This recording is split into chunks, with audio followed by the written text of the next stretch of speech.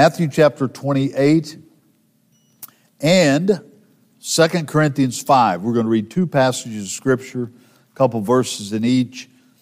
So put a finger in Matthew 28 and then, or put a finger in 2 Corinthians 5. We'll go there after we read the other one, if the preacher can find the verse. There it is. Okay.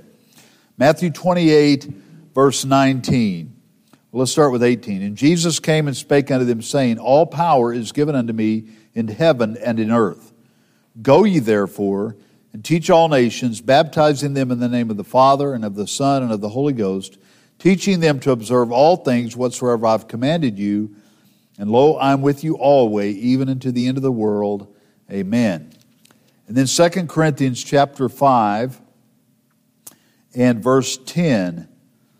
We must all appear before the judgment seat of Christ, that everyone may receive the things done in his body according to that he hath done, whether it be good or bad.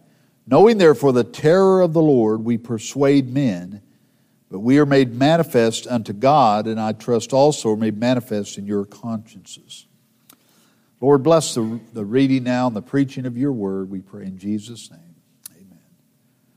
Our Lord's last command to the church was to go into the world and preach the gospel. We read it right here in Matthew chapter 28, 18, 19, and 20. He wants this world to be reached with the gospel. So important that Jesus said it 4 other times. He said it in each one of the Gospels. He said it here. He said it in Mark 16 and 15. He said it in Luke chapter 24 and verse 47. He said it in John 20 and 21. And he said it in Acts chapter 1 and verse 8 before he ascended back to heaven. He said that. Now, if Jesus says something one time, he means it. If he says something a couple times, he's really trying to get your attention. But if he says it 5 times, I think God's serious about this. He wants us to get this message that he's concerned about the fact that he wants us to go into all the world and preach the gospel to every creature. All that we do as a church and as individuals in the church should be somehow engaged in this matter of reaching the lost here and around the world. I said in Sunday school class this morning, aren't you glad somebody had compassion on you? Aren't you glad somebody reached you? I was a lost serviceman stationed overseas. I thought would be a long way away from any gospel. Well, God has a way of reaching you wherever you're at. A praying mother and dad was praying me in, I guarantee it. And God sent a missionary, one like your church supports, and to start a church among the military there where I was stationed, and that's how I got saved. And I'm so thankful that I got in, so to speak, in Christ, in salvation, through a ministry of reaching the lost like I'm promoting right now. That's why I love doing missions. I love preaching missions.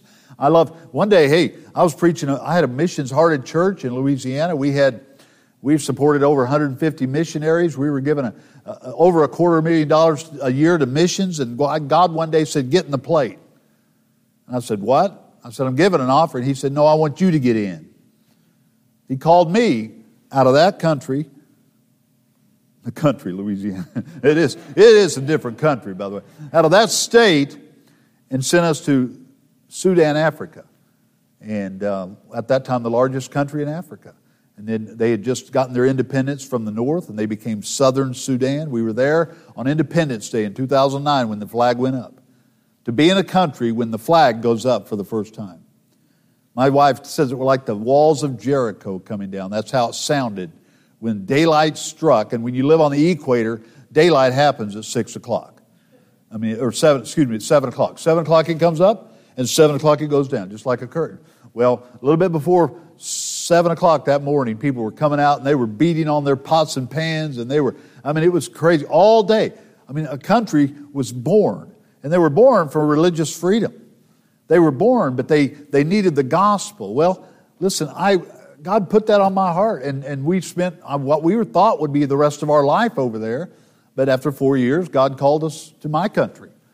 I told our fellows that we trained, I said, I've got a burden for my country. And had a burden for California. And I've still got a burden for California. So I believe the call of God brought me here, and the call of God is what motivates us to do what we're called to do. Why? Because He told us to do that. He told us over and over again to do this. The other scripture we read in 2 Corinthians chapter 5, we're told that we all will stand before the judgment seat of Christ. Now that's a believer's judgment. There's two judgments that everyone will attend, one of them. The believers will attend the judgment seat of Christ. We're not there because of our sins. Our sins were judged on Calvary, praise God. Well, I'm not going to face my sins at the judgment seat of Christ. Jesus took those away from me when I was saved. And praise the Lord, they're judged already. But the Bible right there says that I will be judged for how I live my life. How I live my life. The other judgment is the great white throne judgment at the end of the 1,000-year tribulation, or 1,000-year millennial reign of Jesus, when all the dead will be resurrected and stand before Jesus Christ and there be cast into the lake of fire. That's a judgment of the lost. I believe we'll be there as monitors, but we won't be participating in that judgment. But we, as believers, will stand before the judgment seat of Christ. And I believe that this command will be his first concern at the judgment seat of Christ. So that's what I wanted to talk to you about for a few minutes this morning. His last command will be his first concern at the judgment seat of Christ. I think there will be other things judged, but I think this will be his primary concern. How was you and I involved in what he told us to do? The last thing he told us to do, and he told it was recorded 5 different times, that he told us to go into all the world and preach the gospel to every creature. To baptize them, it says here, in the name of the Father and the Son and the Holy Ghost, teaching them. So the whole idea is that God wants us to win souls, baptize them in local churches. That's what these missionaries are doing. They're starting local churches like this one. Some of them aren't exactly like this in that the locale. Every church we started in southern Sudan was under a mango tree. The British years ago took a mango seed, and I'm so thankful they did, and planted it in that equatorial African sun, and we had mangoes everywhere. And we had mango trees everywhere. And we would plant, our churches would always start under a mango tree. And that was beautiful. Sometimes the building was worse than the mango tree, you know. I mean, we started churches, this is interesting, you'll pastor love this. We got there right after the war. It was a 50-year war with a few-year break in between. We got there right after the war. There were mines, landmines all over the place. If you were driving down the road and you had to relieve yourself, you couldn't leave the road to do it. There were signs that said, mines in this area. You can't. I thought, this is different. But anyway, we were starting a church one time, and I'm sitting down on the bench that they had there for me, getting ready to preach. And this is our first service at a new church plant. And I look down, and I'm looking at spent AK-47 rounds. And I picked them up, and I said to Karen, I said, they were here. Because the enemy, of course, funded by the North, the Muslims, wanted to convert the Christians south. That's what the war was all about. And everywhere we went, under a mango tree, or there were, all the time we'd see those spent AK-47 rounds. And every now and then you'd see one that wasn't spent. But anyway, what did they do? What did we do? We started churches like this one, baptizing them in the name of the Father, Son, and the Holy Ghost, teaching them to observe all things. So this is what we're to do. We're told what to do, and we're told how to do it. We're told to do this over and over again. And I believe this will be one of the main concerns, if not the first concern of our Lord when we stand before Him. How are you personally involved in doing what I told you to do? It's local church business. It's local church activity. But how are you personally involved?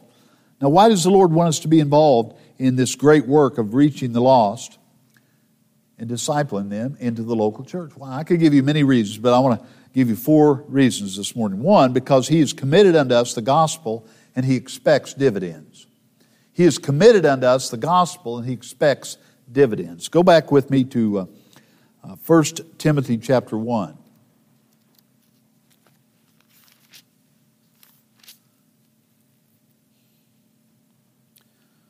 1 Timothy, of course, was written by Paul to his young protege or young pastor Timothy, and he had trained him, and he writes him this book, and he says in the first chapter, verse 11, according to the glorious gospel of the blessed God, which was committed to my trust. Paul said, this gospel has been committed to me. Look at it in verse 18. This charge I commit unto thee, son Timothy, according to the prophecies which went before on thee, that thou by them mightest war a good warfare. Over in 2 Timothy, he says it in chapter 2, in verse number 2. And the things that thou hast heard of me among many witnesses, the same commit thou to faithful men who shall be able to teach others also. This word commit, it means to deposit. The gospel is deposited into our lives. And we are to deposit it into others' lives. That's what he said. He said, hey, the things you've heard me say, Timothy, I want you to deposit them into other people who can turn around and give it to other people, who can turn around and give it to other people. And you know what? They did it. You know how I know they did it? Because we're here this morning. We're here. The message that Jesus told his disciples to go into all the world and preach, it's still being preached. Praise God, it reached our shores. Praise God, it reached England. And then from there it came on. Hey, I'm glad this morning that these guys obeyed. Now it's our turn. We've got to take it on. We've got to go. So think about this. We have committed ourselves to the Lord in salvation. Paul said it there in 2 Timothy chapter 2, or 2 Timothy 1:12. He says, for the which thing cause I also suffer these things. Nevertheless, I'm not ashamed, for I knew who I believed, and am persuaded that he is able to keep that which I have committed unto him against that day. So think about it like this. The gospel was given to us. When you trusted Christ as your Savior, you committed your soul to him. Now, he says that same gospel that's yours now, it's not yours. We're just managers of it. We're stewards. It's his gospel, but we are to commit it to this world.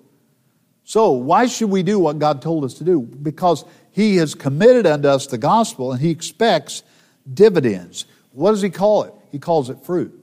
You know, if you go down to the bank and you put in money into an account, you can expect dividends. Now, don't expect much, okay, really, because you're not going to get much, okay? That's why you don't get much. That's why they charge you a certain amount of interest to when you want to borrow money, and then they don't give you any interest. That's why they have nice buildings and nice cars, and they don't give you. But the whole idea is when you invest money in the stock market or whatever, that's probably not a good idea right now either. So, man, these illustrations just aren't working. I don't know. But anyway, I think you get the idea where I'm going with this, is you commit the money or whatever, you expect something in return. Well, so does the Lord. He expects it. He calls it fruit. He calls it fruit. John 15:16, he says, ye have not chosen me, but I've chosen you and ordained you that you should go and bring forth fruit, and that your fruit should remain, and that whatsoever ye shall ask of the Father in my name, he may give it you. Fruit. Go and bring forth fruit. That's dividends.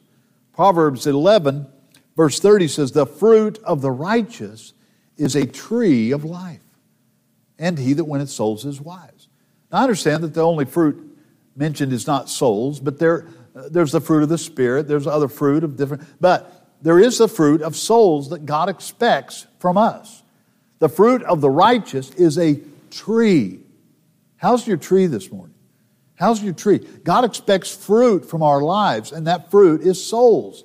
So he's committed unto us the gospel, and he expects fruit or dividends in return. Again, we're stewards of that. That is, we're managers of another person's property. And as a steward, God wants us to be faithful. Faithful. 1 Corinthians 4, verses 1 and 2 says, let a man so account of us as the ministers of Christ and stewards of the mysteries of God. Moreover, it is required in stewards that a man be found faithful. So we need to be faithful in this matter of committing the gospel that's been committed to us unto others. And how does that work? Well, it works personally by your personal witness. It works corporately by us getting involved in the missions program of this church, by praying, by going yourself, or by giving your offering so that the missionaries can go in our stead. There's a place in James that talks about they're reaping in our fields. You know, the field, they're reaping in our fields that we can't go there. I can't go to Papua New Guinea this morning and preach also in Sacramento. But I can through missions. I can through missions. I can give in the offering to a missionary that's in Papua New Guinea, and when New Guineans get saved and the gospel is preached there and souls are saved, I had a part in that because I'm committing my offerings to the Lord, and they're committing the gospel there while I'm doing it here. So God expects dividends that He's committed to us the gospel. Second reason I think it's to be our number one priority in our lives is because it's possible to do it. It's possible to do it. The Lord didn't give an impossible command. Now we look at the world's population, and I looked at it again last night. 7.8, almost 7.9 billion people. We're soon to be 8 billion people on planet Earth. And we look at that and we think, oh man, there's no way. There's no way. But look at the Lord's command again, back in Matthew. Jesus came and spake unto them, saying, all power is given unto me in heaven and in earth. That's the key right there. I can't do it, and you can't do it, but He can do it. And the Lord wouldn't give us a command that we couldn't do. So we're responsible to do it, and it's possible to do it through His power and His strength alone. We can't do it in our own strength. I was telling the people last night, I think of 78,000 people, Rancho Cordova. And as far as I know, I think I'm right about this, we're the only independent Baptist church. There may be another, I just found out about it, another work the other day that's pastored by a Filipino man. Praise God for that. But listen, there's room, man. Every time I talk to somebody back east, I say, hey, send us some laborers. We need workers out here. We got people leaving California. We need people out here. You know, they always talk about people leaving California. They don't talk about how many people are moving to California. I don't know. I know there's still people here. One of our church members said recently to me, he said, preacher, they talk about all these people moving. I haven't seen any leave. You know, really, on the highways, you go out to the highways and there's still a lot of traffic. What am I saying? There's a lot of people out here. We need people out here. There's no way I could do it. But yet God says do it. So Lord, I need your power. I need your strength. I need your wisdom on how you want me to reach my city for Jesus Christ. How you want me to do it. How can our church is just about the same size as this church, how can we do it? How can you reach North Highlands? I don't really know, but I know that it's possible because God says we can do it. Chapter 2 of the book of Acts, if you just look at the book of Acts, you see that they got the job done. In chapter 2, the church receives, 120 there receive the Holy Spirit. 3,000 get saved on the day of Pentecost and added to the church. Acts chapter 2, verse 47 says, and they that were saved were added to the church.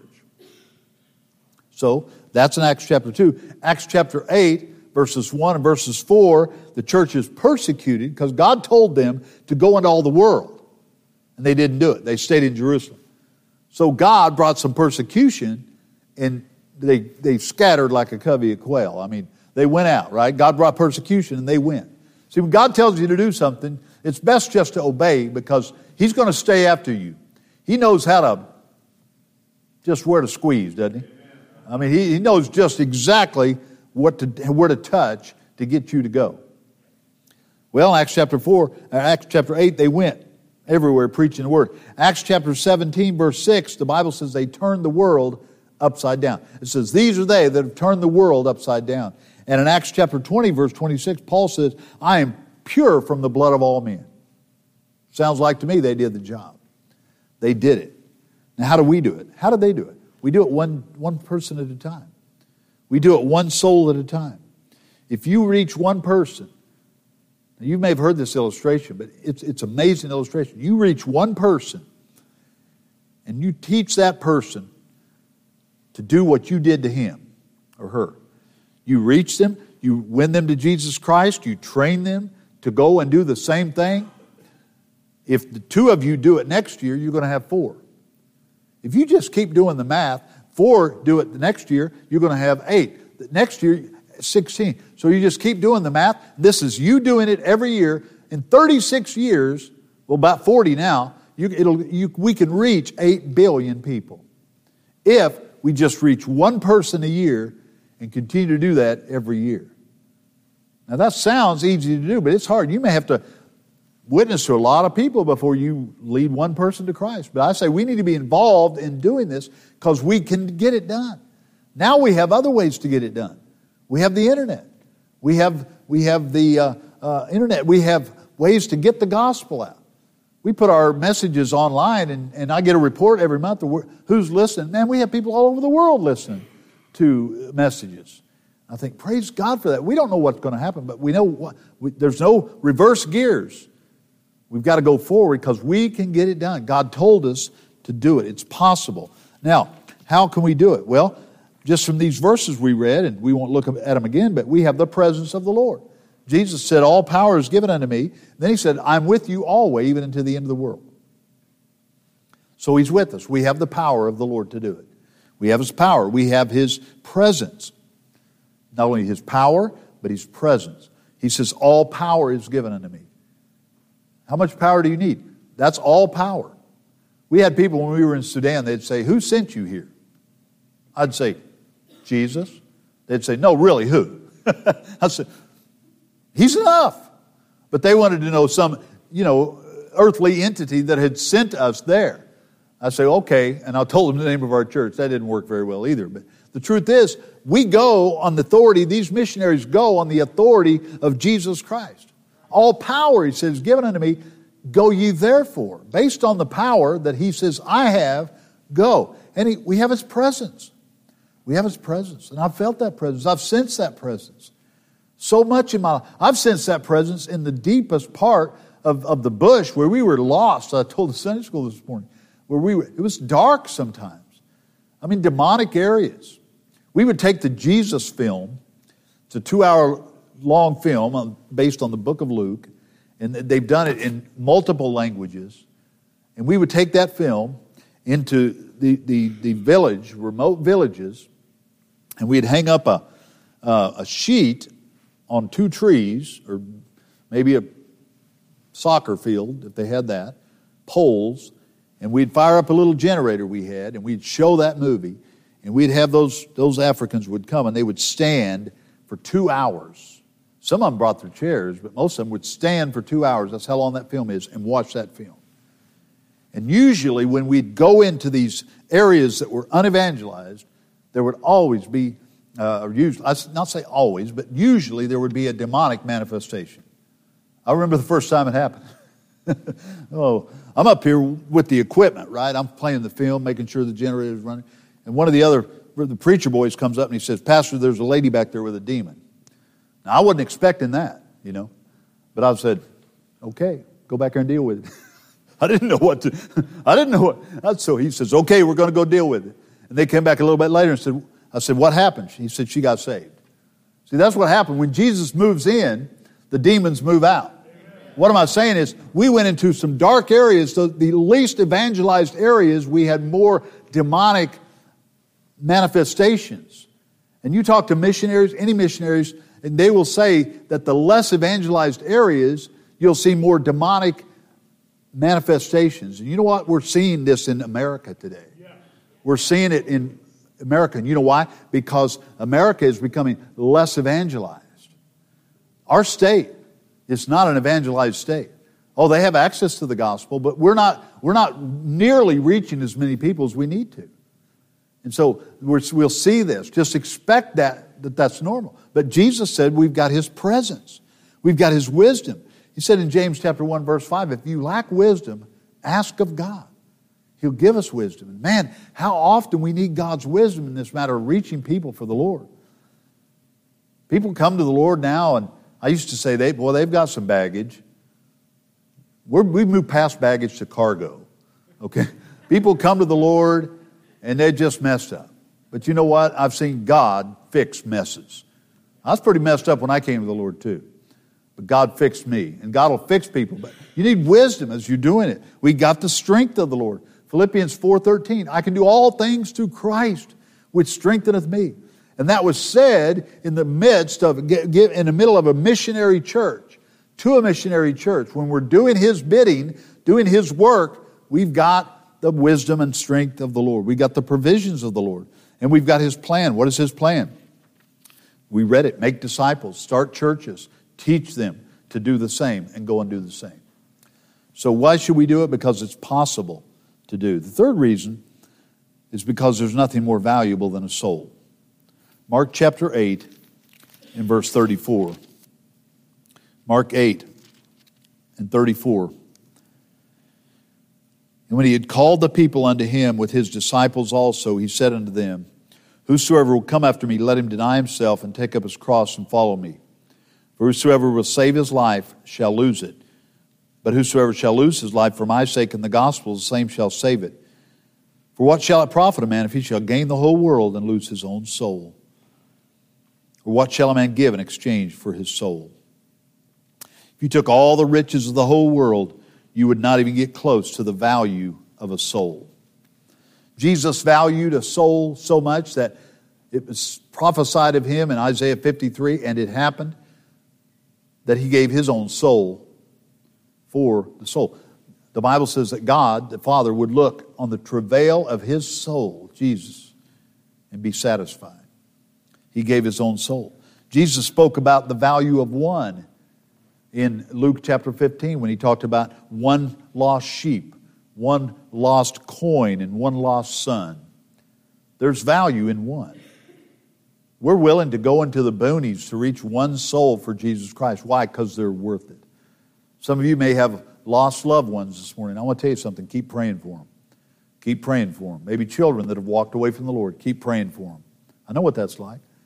I've got a son that's not with the Lord right now, and I know what it's like. And the value of a soul, there's the value of a soul. Keep praying for them. Keep trying to reach that person for Jesus Christ because the soul is so valuable. Think about the separation that the soul will experience when they die without Jesus Christ in hell forever. Someone said one of the most worst things in hell is that there is no good there. If a person dies without Jesus Christ, we know that this book right here says they go directly to hell. I'm glad somebody rescued me. There's no getting out of hell. I think one of the most haunting things about 9/11 for me, when those planes hit those buildings, was watching those people jump out of the buildings. They didn't want to burn to death, so they chose to die this way. But you know, there's no jumping out of hell. There's a real hell with real flames and real torment, and it's for eternity, and there's no jumping out. We've got to reach souls for the value of a soul. When we share the gospel with someone and they trust Jesus Christ, it starts a celebration in heaven that'll last forever. It'll last forever. There is joy in the presence of the angels that'll last forever. The value of a soul. And then lastly, because God is glorified when we bear fruit. We should make His last command our first concern because the gospel's committed unto us and He expects dividends, because of it's possible to do, because of the value of the soul, and because God's glorified when we bear fruit. John chapter 15 again, John 15 and verse 8, he says, Herein is my Father glorified, that you bear much fruit, so shall you be my disciples. Our ultimate goal in life is to glorify God in all that we do. 1 Corinthians 10:31 says it like this, Whether therefore you eat or drink or whatsoever you do, do all to the glory of God. So if our goal is to glorify God in everything, here he says, Herein is my Father glorified, that you bear much fruit. God is glorified when we bear fruit. God is glorified. God gets the glory. We get to share in that glory. We get to share, we don't take the glory, but we get to share in that joy of somebody coming to Christ. Listen, when the prayer letters are read and you read about Juan getting saved in Mexico or Mr. Yo in China or something like that, you get to share in that joy because they got saved. You had a part in that because you're involved in the missions of this church. But I want to tell you something. God's glorified in that. God gets all the glory. Praise God. There's people like Sarah. Sarah was a young girl that I met up in Sudan, one of my first trips up there. And Sarah was meaner than a snake. She worked at the place I was staying at, the guest house. And Sarah was a part Sudanese and part Ugandan. And she was a mean little girl, but she had to be mean. She grew up without parents, and she was working a full-time job from the time she was 8 for a terrible aunt. But Sarah got saved and couldn't read, but she could speak 6 languages. Couldn't read or write. My wife taught Sarah. We took her in as our daughter. We brought her back to Sudan, and she traveled with us. And that language helped, because Sarah would say, "Preacher, they're talking about you." They thought she was from Uganda with us, right? And they didn't know that she was a Sudanese, and they'd be talking, and we would go. She'd say, "Pastor, they're talking about you." But, I said, "What'd they say?" "Oh, they said this and that." But anyway, Karen taught her to read English by reading the King James Bible. Sarah's got 2 sons now, and they're both serving the Lord. And one of them's a preacher for the glory of God. She calls me, she says, "I just want to thank you for loving me." There's people like Frankie in our church. Some of you have met Frankie. She gave her testimony at the Victory Gospel Crusade. Frankie came to our church. She was messed up. The first time she came to our church, she heard me preach. I don't know what I did, but I said something about Catholicism in the message. And the only religion she ever had any hold to was that. And she got mad and left. And the lady that invited her said, just come one more time. He won't say it next time. Just come one more time. And she did. She came one more time, and she got gloriously saved. And now, praise God, God's put her marriage back together, gave her 3 more children. She's got 5 children, loves Jesus, serves Jesus. She's a soul winner for Jesus. Listen, God's glorified in all that. You've got stories. If you don't have stories like that, go get some. Go get some. Kind of like during the Civil War, there's this story told by John R. Rice, told this story in one of his books about this young Confederate soldier, that his first day out, I mean, it was hard, the battle was tough, and they were out fighting all day, and at the end of the day, when they came back to camp, they said, "Hey, where's Joe at?" And said, "I don't know. He must not have made it today." "Anybody seen Joe?" "No, I've seen Joe." About an hour later, here he comes out of the woods. There's about 20 Union soldiers, and here's Joe marching behind them. And they said, "Joe, what happened?" He said, "The woods are full of them out there, man. I just went and got a bunch of them." And that's what I think as far as soul winning. The woods are full of them, just waiting for us to get involved in what God's involved in. His first concern at the judgment seat of Christ, I believe, is going to be his last command. How were we involved in what he said to do over and over and over again? I pray that that'll be a challenge to my heart. It's been a challenge to mine. I pray it'll be a challenge to your heart as well. Lord, thank you for your word this morning. Thank you for the privilege to preach one more time. Lord, if there's anyone here this morning, message mainly to Christians, but if there's anyone here today that's not saved, help them to realize that their destiny's hell unless they are saved. And God, we would love to see them trust Christ today in this service.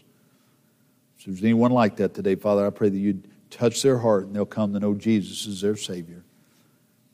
Seal these things in our hearts. Help us to be about your business. Lord, this is your business, and we want to be involved in it. In Jesus' name, amen.